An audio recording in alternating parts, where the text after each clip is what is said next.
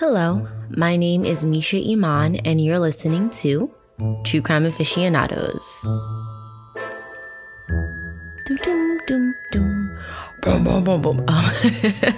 Welcome back to another episode of True Crime Aficionados. This is episode 13.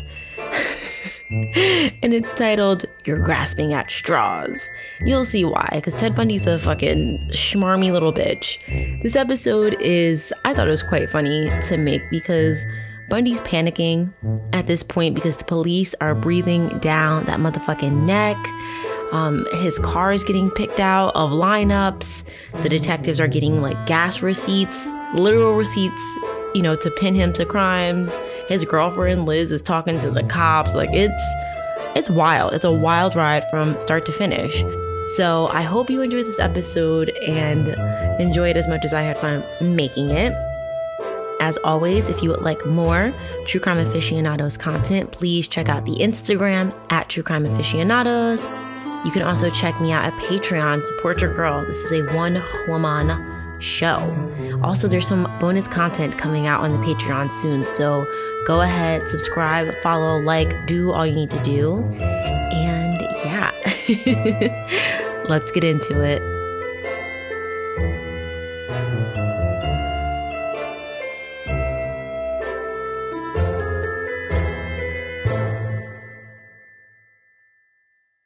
On Monday, September 1st, Detective Jerry Thompson drove to Murray, Utah. He had with him Polaroids of Ted Bundy's Volkswagen that were taken after his arrest when the police executed the search warrant on his apartment and car. Additionally, Jerry Thompson had over 24 photographs of individual males, and the stack of photos was the mugshot of Ted Bundy from his arrest on August 16th. Detective Thompson was going to show these photos to survivor Carol Duranch. Detective Thompson showed Carol the Polaroid pictures that he took of Bundy's car, and Carol looked at the photos and said, quote, "It definitely resembled the car." Carol also described a large tear in the rear passenger seat of the car that she was kidnapped in as, quote, "being like the one that she saw in the photos." However, Carol said that she would like to get a closer look at the car just to be certain, which, babes, trauma. You want to go back to the car where you were almost murdered? But, good for her. So Detective Thompson then handed Carol a stack of the mugshots, the big pile that also had Ted Bundy's photo in there, and asked Carol to look through the photos. And if any of the men looked like the guy who abducted her, like Officer Roseland, remember that bitch? And Kevin Sullivan writes, somewhere in the midst of this, Detective Thompson watched as she took Bundy's photograph out and placed it on her lap. She didn't say anything, but continued to look at each one until she finished and handed the stack back to him, minus Bundy's picture, which she was now holding in her right hand. "I don't see anyone in there," she told the curious detective, who immediately asked her about the picture she was still clutching. "Oh, I forgot about this," she told him as she handed it back. "I don't know. It looks something like him. I really don't know. I can't be sure, but it does look a lot like him." Before Detective Thompson left, he asked Carol Duranch to attend a police lineup to identify her attacker.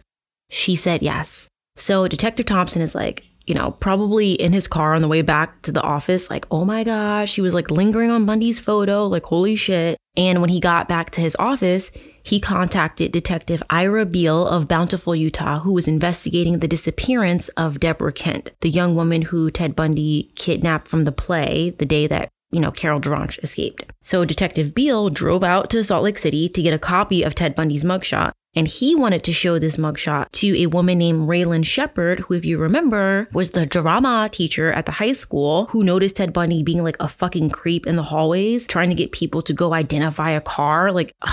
Criminal mastermind. Anyway, so when Raylan Shepard saw Bundy's mugshot, she nodded in agreement and said that if you added a mustache to this picture, the man would definitely look like the creep who she spoke to the night that Carol Duranch was attacked and the night that Deborah Kent disappeared.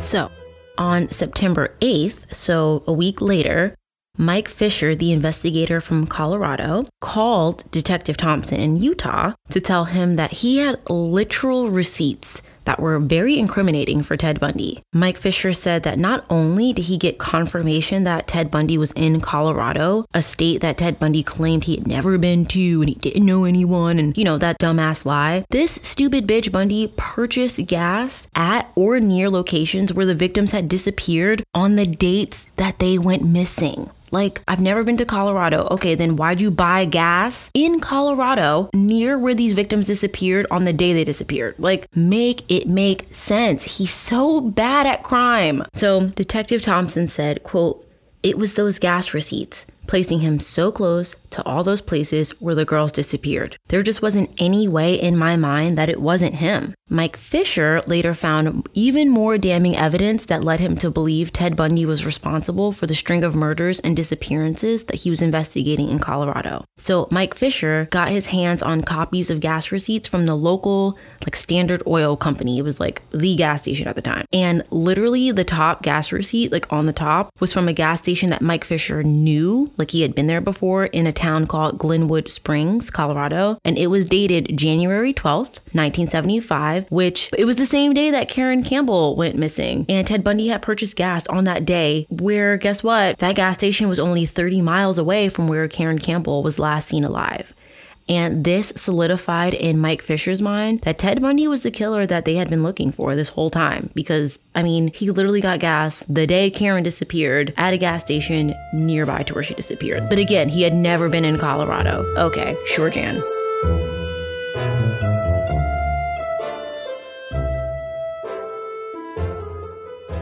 And so now... Maybe you can guess from my laugh that we're going to check in with Liz a little earlier than we normally do, but we're checking in with homegirl Liz because shit is heating up. Ted Bundy now has the state of Utah, the state of Colorado, and the state of Washington on that motherfucking ass. So of course, that means the police are going to start investigating those closest to him, and that includes our girl, Liz. So Liz Kendall, in her own words, I can't even parse what she says because it's just wild, but in Phantom Prince, she says, "Ted phoned me more than usual after our big breakup, but our conversations had a dream-like quality about them. We both said that we loved each other and always would. We both acknowledged that we had an important effect on each other's lives, but we knew now that we would never get married and that our lives would grow in separate directions." The thought of never making love to him again, remember he fucks dead bodies, but okay. Just remember why I'm gagging is because she wrote this book while he was in prison on trial for murdering a 12-year-old girl and 2 sorority sisters in Florida. His crimes were well known. He had fully fucking confessed on the phone to her, and she's writing this book with that knowledge. The thought of never making love to him again, of never window shopping with him on the Ave, of never having family tickle fights again left me undone. Ma'am, he's a pedophile. Why are you writing this book like this? You know what I mean? It's fucking weird. I feel like she wrote it knowing that he probably was going to read it in prison and I still love you, but why do you still love a pedophile? Why do you still love a serial rapist? Why do you still love a serial killer? Girl, go to therapy and cut this shit out. It's fucking weird.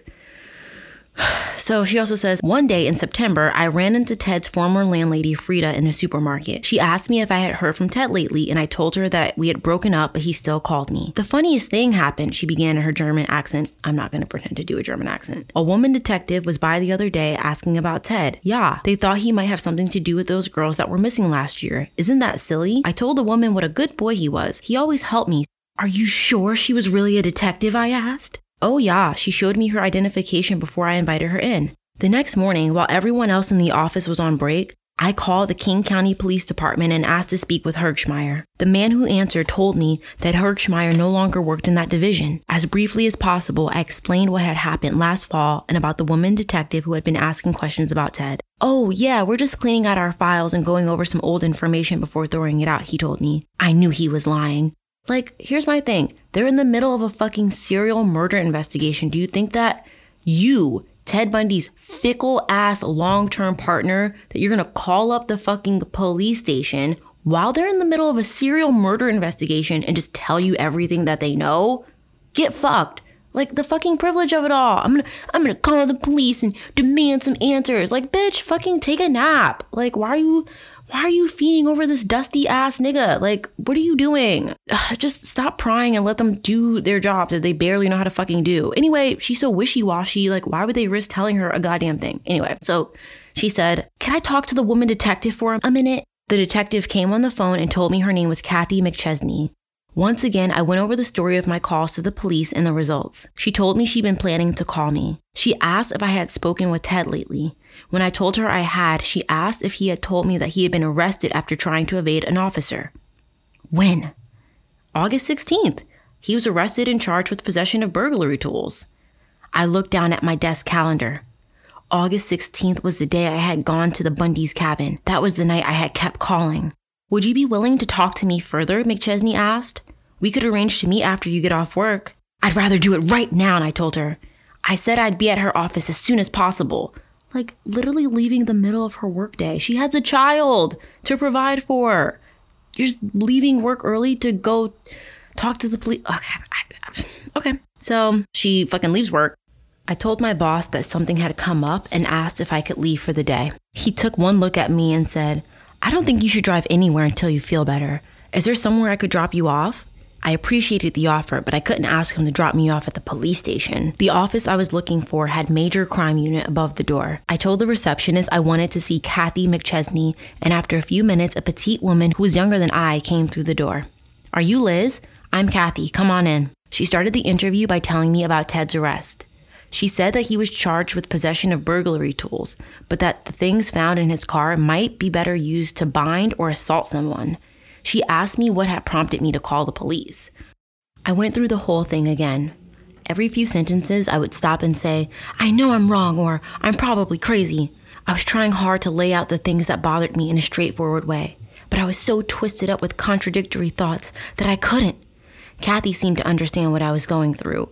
AKA she was doing her job. We talked about my relationship with Ted before I had begun to worry. She was surprised that Ted and I had been together since the fall of 1969 and that nothing had ever seemed wrong until July 1974. I think personally that Kathy probably was like, girl, you were mad dumb for mad long. So she was surprised that Ted and I had been together since the fall of 1969 and that nothing had ever seemed wrong until July 1974 when the two women disappeared from Lake Sammamish. We talked about Ted stealing things and I told her we called off our plans to get married because of it. I asked her about the things found in Ted's car when he was arrested. She pulled a photo out of her steno book and looked at it. She asked me if I had ever known Ted to wear a ski mask. I hadn't, but I remembered the day I bought a ski mask. Kathy asked me if I still had it, and I didn't know. She asked me to describe it, and I tried. Finally, she said, please don't tell anyone I showed you this, and she handed me the photo. Laid out on a flat surface were gloves, ropes, handcuffs, an ice pick, Ted's old brown gym bag, a crowbar, the ski mask, which wasn't mine, and a pair of pantyhose with eye slits cut in them. How horrifying it would be to see a man coming at you with that pulled over his face. I kept saying, oh God, over and over, not knowing whether I was praying or swearing. It's also not just any man coming at you with that. It's Ted Bundy, because guess what, babes? It was found in his crusty car. So Kathy wrote down a list of the dates and times, disappearances, and asked me to go home and think about it. If I could place Ted anywhere at any of those times, I could rule him out as a suspect in the case. Over the next few weeks, I spent a lot of time at the King County Police Department. I told Kathy about going through my canceled checks to figure out where we might have been on the dates she gave me, but without any luck. I told her about the day I went through his gas receipts and about stealing the package of his canceled checks. She asked me to bring them in. When I brought the envelope with Ted's canceled checks, Kathy and I went through them one by one. She pulled out the same 2 checks I had wondered about last summer, the ones from the rental place in the surplus store. She asked me what I thought they were for. My guess was handcuffs from the surplus store and crutches from the rental place, but I had bought Ted's yellow raft from the surplus store, and maybe he had gotten something for the raft. I told her about calling the rental place to ask him about identifying the canceled check, and she told me the police could find out what he had bought with it. Kathy seemed amused that I had taken the checks. She told me she had been suspicious or jealous of men in her life, but had never gone so far as to steal their canceled checks. She obviously didn't realize how consumed by fear I had been. Not concerned, not suspicious, not jealous, but scared out of my mind. And yet she still kept dating him, kept fucking him, and kept him around her fucking child. So she wasn't that fucking scared. Like, I feel bad for Liz until a point. Because it's like, you have the self-awareness to be like, I was so afraid. of this potential serial killer who I'm still hanging around all the time and fucking and giving money and help. Like, babes, shut up. As soon as I learned that Ted had been arrested, I called my mom and dad. I hated telling them, but I wanted to make sure they didn't get further involved. They had been inviting Ted over for dinner often and visiting him in Salt Lake City. Mom was the one who remembered that they had been in Seattle at the time one of the young women had disappeared. Friday night, May 31st, 1974, Ted had taken us all out for pizza, and when we got back to my house at 10 p.m., he was anxious to leave. He was supposed to meet us at my church the next day because Dad was baptizing Molly, but he didn't show up until the ceremony was over at about 3 p.m., 2 hours late. Kathy McChesney thought that this was interesting because Brenda Ball disappeared from the Flame Tavern in Seattle about 1 a.m. on June 1st. So, supposed to be at the baptism of her child, and he was out murdering people. So, and yes, she still stayed, like, whatever. Even if he wasn't murdering people, this was like an important event in her life. Like it's not a christening, what's the difference between a baptism and a christening? They both involve water, right? I'm not religious, whatever. Some religious thing for her kid. And he was just like, deuces. So Ted continued to call me occasionally because things were so strained with us already. I didn't feel as if I had to act normal. He asked me once if I could send him money. I had loaned him money before, but I told him that I couldn't spare any more now. He wanted to talk about us and how we could have avoided some of the mistakes we made. I didn't have much of an appetite for that kind of discussion, so he did most of the talking. Always after he called, I felt emotionally blitzed. This couldn't be the same man I was talking about with the police. She was actively talking to the police and then having phone calls with him. Like, it's just, is it compartmentalization? Like, it just seems like it's so messy. Aren't you tired? Like, I'm tired. Okay. Anyway, so here's the tea. One day, Kathy asked me again what I knew about Susan Phillips, Ted's old girlfriend from San Francisco. And Liz here is using a pseudonym. She's been called like Marjorie. She's also been called Diane Edwards. So I'm just going to go with her Susan name in the book. So Kathy McChesney is asking Liz about Ted's first girlfriend, He had made a business trip to San Francisco in the summer of 1973 for the Republican State Committee. He had looked her up, but he told me it just proved you can never go back. Kathy had a funny look on her face. We've talked to Susan and to one of Susan's girlfriends. Ted and Susan were engaged around Christmas 1973. I didn't understand. She spent Christmas here in 1973, Kathy said. They were planning to get married. She also said that she visited Ted here for a while in the summer of 1973. I was speechless.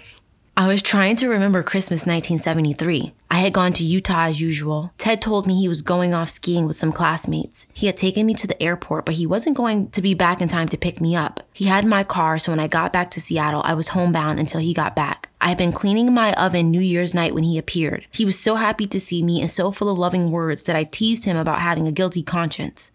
We went out to the Sandpiper, the tavern where we met, and we necked in the back booth.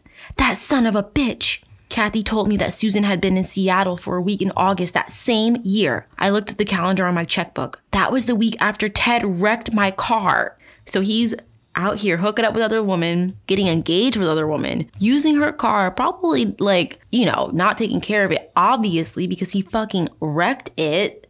Girl, are you sure? I asked Kathy.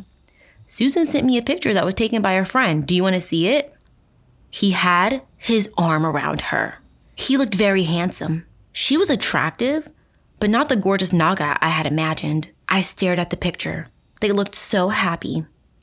Well, I said, that proves he's a dishonest lover, but it still doesn't make him a murderer.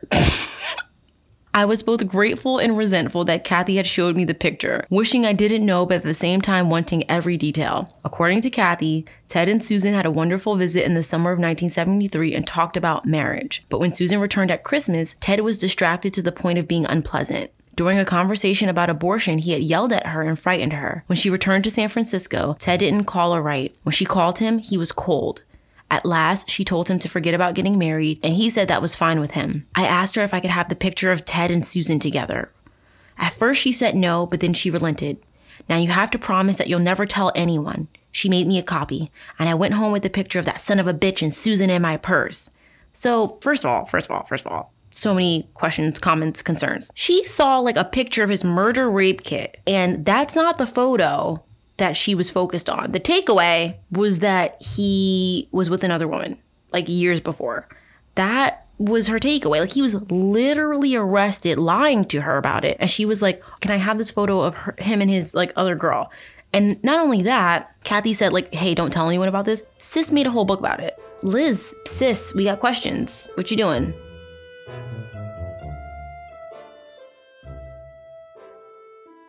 In the days after Ted Bundy's initial set of arrests, he was paranoid as fuck. I mean, as he should have been, because now this crusty bitch was finally on law enforcement's radar. On September 10th, 2 days after Carol DaRonch was shown Bundy's mugshot, Bundy was being watched by police officers who set up a stakeout across the street from his apartment in Utah. The detectives watching Ted Bundy noted, quote, the subject seems extremely nervous, walking up and down the sidewalk. Now I'm back to the Volkswagen.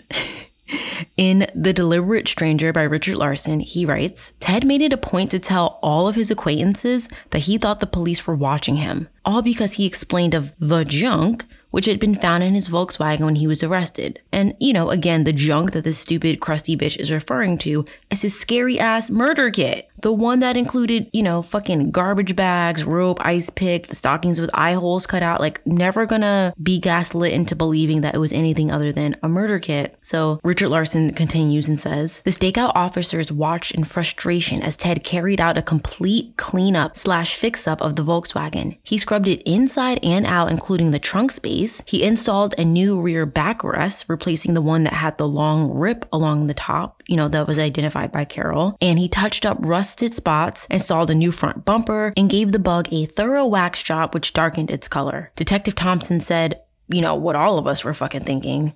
Damn, you gotta wonder how much evidence he might have cleaned out of there. I mean, yeah, like he cleaned the trunk of his car, bro, and like replaced it so it was nearly like unidentifiable. Also totally something that, you know, an innocent person would do. Clean the inside of the trunk, scrub it, install a new back seat, like clean rusted spots. Like, okay, bro, sure. After the cleanup of the car and after their surveillance was called off, Ted Bundy sold his Volkswagen through a classified ad to a teenager in Utah named Brian Severson. I don't know. But he sold it for fucking $700. And Ted Bundy told his friends that he sold his Volkswagen, no, not because he's a suspect in attempted murder and attempted kidnapping investigation. No, silly. It was because he needed the money to pay off some debts and to help meet the cost of his new lawyer, like obviously. He then left that apartment and then moved to a smaller student apartment in an older house that was closer to campus. So totally all the normal things that you would do if you were innocent.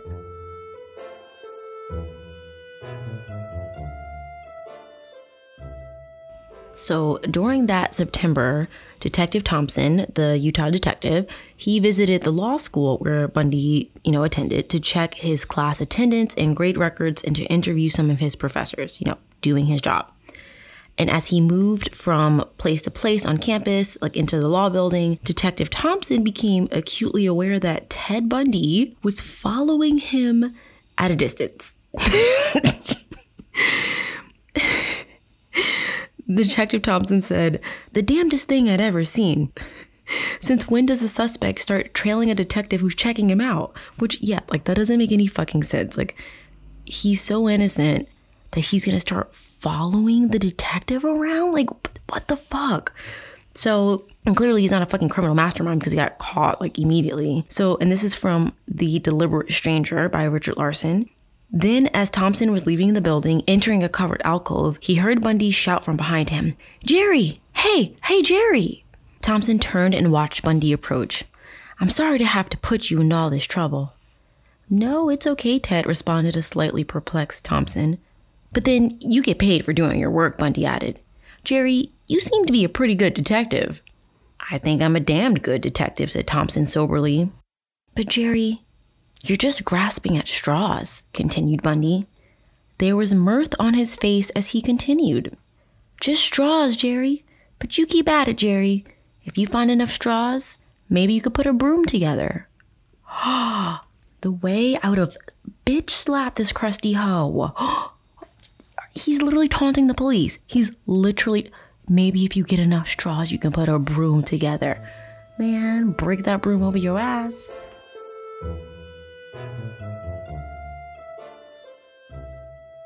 And now our homegirl Liz, she's still at this point meeting with the cops on a regular basis. Like, she's in and out of that Seattle Police Department. She's besties. So she says, I was missing a lot of work. My boss told me that he didn't know what was bothering me, but whatever it took to work out was okay with him. I mean, honestly, her boss sounds like he probably wanted some, because no tea, driving her around and shit, and telling her to take off work, because capitalism is real as fuck. It runs deep, and there's no way that this bitch was like, sure, miss work. Okay, he was trying to get some. One of the people at work pulled me aside and asked me if money would help with whatever was so heavy on my mind. He offered me a couple of $100, no strings attached.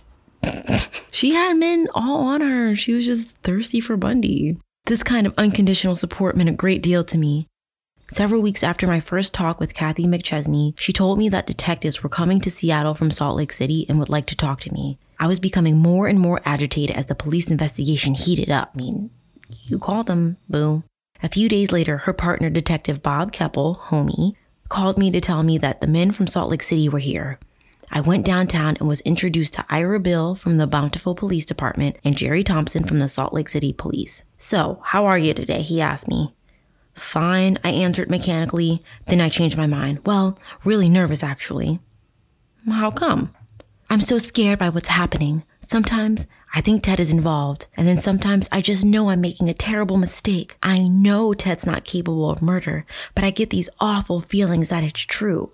So if you know he's not capable, then how do you get awful feelings that you know it's true? Also, ma'am, you didn't know that he was engaged until a couple of weeks ago, or that he was arrested, and now you do. So you know what I mean? It's it doesn't make sense. She didn't know he was engaged and then found out. Didn't know he had been arrested, then found out. It's not adding up. Not adding up. Thompson was looking at me as if he couldn't believe it. He probably was like, bro, hadn't anyone explained to him how unsure I was? Nah, they probably were looking through, the interrogation room, how there's the two-sided mirror. They probably were on the other side. Okay, let's see how Jerry deals with this. He started to set up his tape recorder. You don't mind if we record this, do you? Mind? Yes, I minded a whole bunch. He told me in an irritated way that to interview me without it made his job more difficult. I didn't care. I refused to have what I said recorded. He started the interview by telling me that Ted was a strong suspect in the November 8th attempted kidnapping of Carol Durant from a shopping mall in Murray, a suburb of Salt Lake City. This was the case I had read about in the paper so long ago, and Kathy and I had discussed it at great length. I told him that the Durant case had caused me to ask my bishop to call the police in Seattle and ask them to call the Salt Lake City police. We went over everything I discussed with Kathy, from the length of my relationship to Ted to our sex life. It wasn't getting any easier to talk about. I don't know why she keeps putting that in the book. I don't care. I don't know. Do other people care? Was it hard for you to talk about your sex life with Bundy? Whatever. Thompson asked me about the clothes Ted wore, in particular, whether or not Ted often wore patent leather shoes. I told him no. A couple of times during the interview, Thompson came back to the shoes. He was pretty big on patent leather shoes, eh? I couldn't have been clearer. No, not ever. After we talked for more than an hour, Thompson pulled out what looked like enlargements of driver's license photos. Do you know who these women are? He asked me. They were pictures of two young women, both of them blonde, both of them attractive. He was holding the pictures at arm's length from me. No? Who? I said. Sorry, can't tell ya, he answered. I wanted to know, but he wouldn't budge. Kathy had asked me if I knew who Becky was. I didn't have any idea. It turned out she was a girl who had lived close to Ted in the U District of Seattle. They had gone out a couple of times and gone rafting once. You're kind of jealous, aren't you? Thompson said. He's having fun. I couldn't argue with him. The next day, Thompson and Beal came to see me. We sat in their car in the university parking garage and they asked me more questions. I had told Thompson that Ted had a fake mustache, that he had told me he wanted to see what he would look like with a mustache without going through the trouble of growing one. I described it as straight across and squared off at the ends. Thompson kept referring to it as droopy. I described it again as squared off, and Beal handed me a composite sketch drawn after Carol Durant's kidnapping. The man in the drawing had a droopy mustache. No, It didn't look anything like this, I told them. Which, I mean, he could have just easily gotten another fucking fake mustache or like trimmed that one. You know what I mean? It's just stupid. Like, obviously there are multitudes of fake mustaches, but sure. Okay. Thompson asked me if I had ever known Ted to have a metal rod or crowbar in his car, maybe with the handle tape. I did recall something I had not remembered in all of my hours of questioning by Kathy McChesney. One night, several years ago, Ted left my place to go home and study, but a little while later, I heard someone coming up the front stairs quietly as if trying not to be heard. Okay. I stepped out into the hallway and it was Ted. He had an odd look on his face and he was retrieving a crowbar that had been under the radiator in the hall. The pockets of his coat were bulging, and on an impulse, I reached into a pocket to see what was in there. He backed away quickly, but I had pulled out a surgical glove. I couldn't remember now how he had explained it, but I remembered thinking how weird it was. I also told the detectives that Ted had taped the handle of my jack back in 1970 during the student riots. He told me to use it to protect myself if needed. Literally, he was creeping up the stairs of her home to get a fucking crowbar he had stashed somewhere so he can go out on foot looking to murder someone. And he had surgical gloves, like, and she still doesn't know. Maybe it's not him. Ma'am, you're dumb. You know what I mean? Like, didn't telling that story things like click and fall. People are slow, like messy, simple, and goofy, honestly. Even though it was a sunny September day, it was freezing in the parking garage. I was calmer that day, but I was still nervous and cold. Thompson and Beal sat in the front seat, and I was alone in the back. At one point, Thompson turned to me and asked me how I felt about Ted now. Good question, Thompson, good question. You know, asking the thing we all want to know. Now, what had changed? I didn't know any more than I had before I talked with the detectives. I told him that I loved Ted very much and prayed that he wasn't involved in those murders, but I just didn't know. Like, think about what she's asking the Lord for. Please let him not be involved in murders. Not like, please let him get a raise at work, or, you know, please let him, any anxieties he have be calm. Please let him gain some confidence. Please let him succeed in his career path. Please let him not be involved in fucking murder. Okay, sis, like after a certain point, when murder is involved in your like talks with Jesus, you need to do other shit. The statement turned up later in several books and articles about Ted as proof that I was a real flake. I mean, because you are a fucking flake. She wrote a whole book about being a flake. Thompson seemed exasperated with me. I shouldn't do this, he said, but because you've been so cooperative with me, I will let you in on something. He whipped out the picture that Kathy had already shown me of the things taken from Ted's car. I acted shocked. Now, what do you think? Thompson said. I just don't know, I told him. Detective Beal made some scrapings from the untaped end of my jack handle, telling me it could be old blood. They took the jack handle with them, gave me their phone numbers in Utah, and told me to call them, collect if anything came up or if I had any questions. That night, when I got home from work, I found flowers from a florist. The card said, I'll love you forever. Ted. Ted was calling me more and more often. He had been baptized into the Mormon church, he told me. He did the whole, I'm a God-fearing religious man. I can't possibly be connected to any crimes, which makes me wonder, like, most of these bitches are fucking criminals, criminales, like high-key, high-caliber crimes. High crimes. So he got fucking baptized into the Mormon church. And remember, she's Mormon too, whatever. She says, I could interpret this like most things that had happened lately in two ways. If everything was normal, it would mean he had found a Mormon woman to convert for. But if he was really involved in the crimes, it was the kind of thing a trapped man would do. Her first thought was like another woman though. Like again, her fixation on being the only woman in Ted Bundy's life. Why? He's nothing going for him. He's ugly as hell, you know, ugly, crusty, dusty. He is barely attending law school. He never has a consistent job. He has no monies. He steals everything. He now also doesn't even have a fucking car. He just sold his car. So it's like, is the D that good? I mean, I guess Crazy D is good, but like, ma'am, go get other D.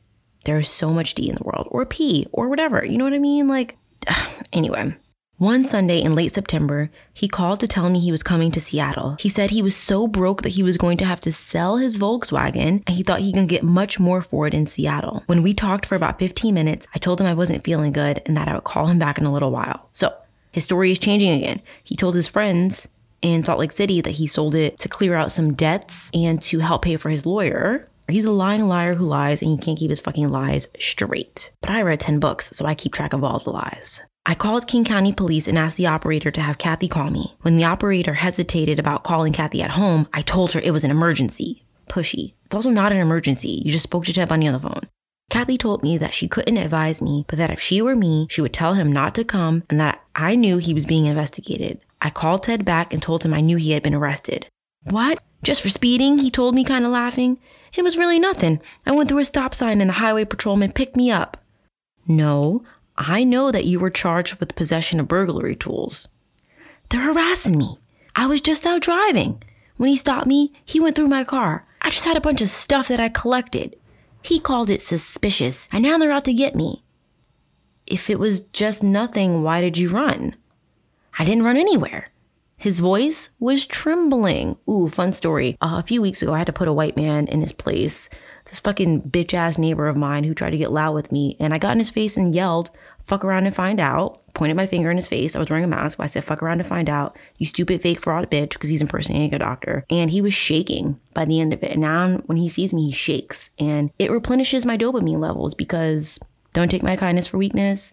I will fuck you up. I am unhinged and waiting to be unleashed on a unsuspecting pocket king of a white man. Anyway, so Ted Bundy's voice is trembling. The police got all upset, that's all. I was just speeding, but he called it evading. Why did you have those things in your car? I asked him. Really, Liz, it was just an accumulation of junk. I had the rope from the raft in that brown bag, you know, and a crowbar. That's really handy for prying cars apart. for prying cars apart, or like that. The search will never hold up in court. It was clearly illegal. Who told you about it anyway? Ignoring his question, I asked him, what about the pantyhose? Oh, that.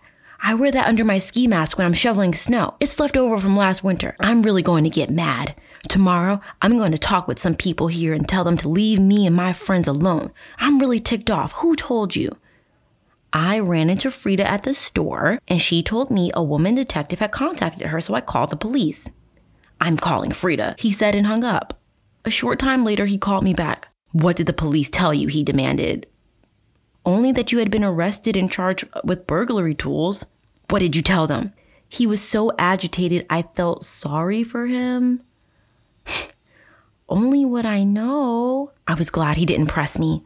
He said he was going to call Ann Rule, a middle-aged woman he worked with at the crisis clinic. Shade and rude. A middle-aged woman. Why is every woman who she mentions in the book is like competition for her? Like, ma'am, a middle-aged woman, rude. Granted, Ann Rule did exaggerate her relationship with Ted Bundy for her book, but sis, she was motherly and he liked her very much. Again, rude. To meet her, you would think she was your average next door neighbor, but she made her living writing stories for crime and true crime detective magazines. She was also so close to the police that Ted apparently thought she would be able to tell him how much they knew. Again, he called me back, this time frantic. I wished for a moment that I could hold him in my arms and assure him that everything was going to be okay. And that's where we're going to leave it because I can't. My brain has had its fill of Ted Bundy for today. And we'll pick up next week with that phone call to Ann Rule. And again, read The Stranger Beside Me if you want a little razzle-dazzle sneak peek of what I'm talking about. Pew, pew, pew, pew, pew. We are done. Episode 13, You're Grasping at Straws. Thank you so much for listening. Stay tuned next week for episode 14, But He's a Law Student. Because everyone and their mother loses their absolute shit when Ted Bundy is arrested. How he couldn't have because he's a law student. He writes some shitty poetry in prison. That's really funny. A journalist, Richard Larson, speaks to Louise about his arrest, and it's fucking creepy as shit. Ted Bundy gets baptized into the Mormon church. It's just, It's crazy. Like, this is real. This is true crime. Anyway, thank you so much for listening. If you would like more of me, please head over to the Patreon where there is some spicy, exciting, extra content happening. And yeah, also if you want to support me, because this is a one Black queer woman project. So please, if you are new to this, welcome. If you want to invite any of your friends, please send them over to True Crime Aficionados. Over 10 full episodes available for you to binge right meow. And as always, stay tuned for some purrs from my kitten Mimi, who is precious, because why not? Keep your head on a swivel. Bye.